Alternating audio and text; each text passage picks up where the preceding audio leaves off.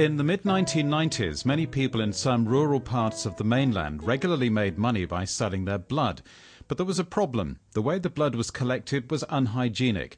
The result, a devastating AIDS epidemic. The fallout from that is still being felt, and it's being felt especially by young people impacted by AIDS in provinces such as Henan and Anhui. Leroy Lam of Chi Heng Foundation explains. They face a wide range of issues. Among them, the most important are discrimination from people in the neighborhood. They face sickness in the family. There is mostly poverty because the adults have lost their ability to earn a living. Changing their lives won't be easy. The traditional route to climb out of poverty is education. But in the nation's rural areas, junior high school students count themselves very lucky if they can secure a place at a good senior high school. It's one of the stepping stones on the way to university. Those not academically inclined face the choice of dropping out of school and trying their luck on the job market, or learning a skill like motor mechanics, for example. On average, though, the tuition fees plus room and board at vocational schools can amount to almost 3,000 RMB per year. In some cases, that could be half a family's annual income.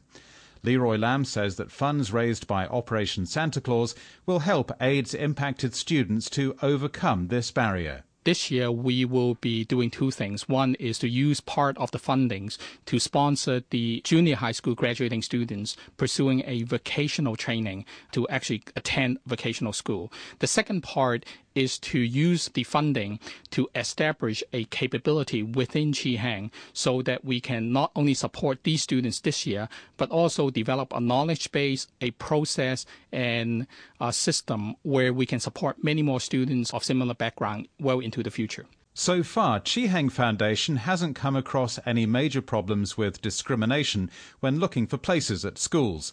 Leroy Lam puts that down partly to the students themselves, whose determination has so impressed the educators. These students are quite resilient themselves. They understand that to break out of the cycle of despair and poverty, they need to do something for themselves, and they work very hard. And I think that the educators respect that, and they try to help along as well.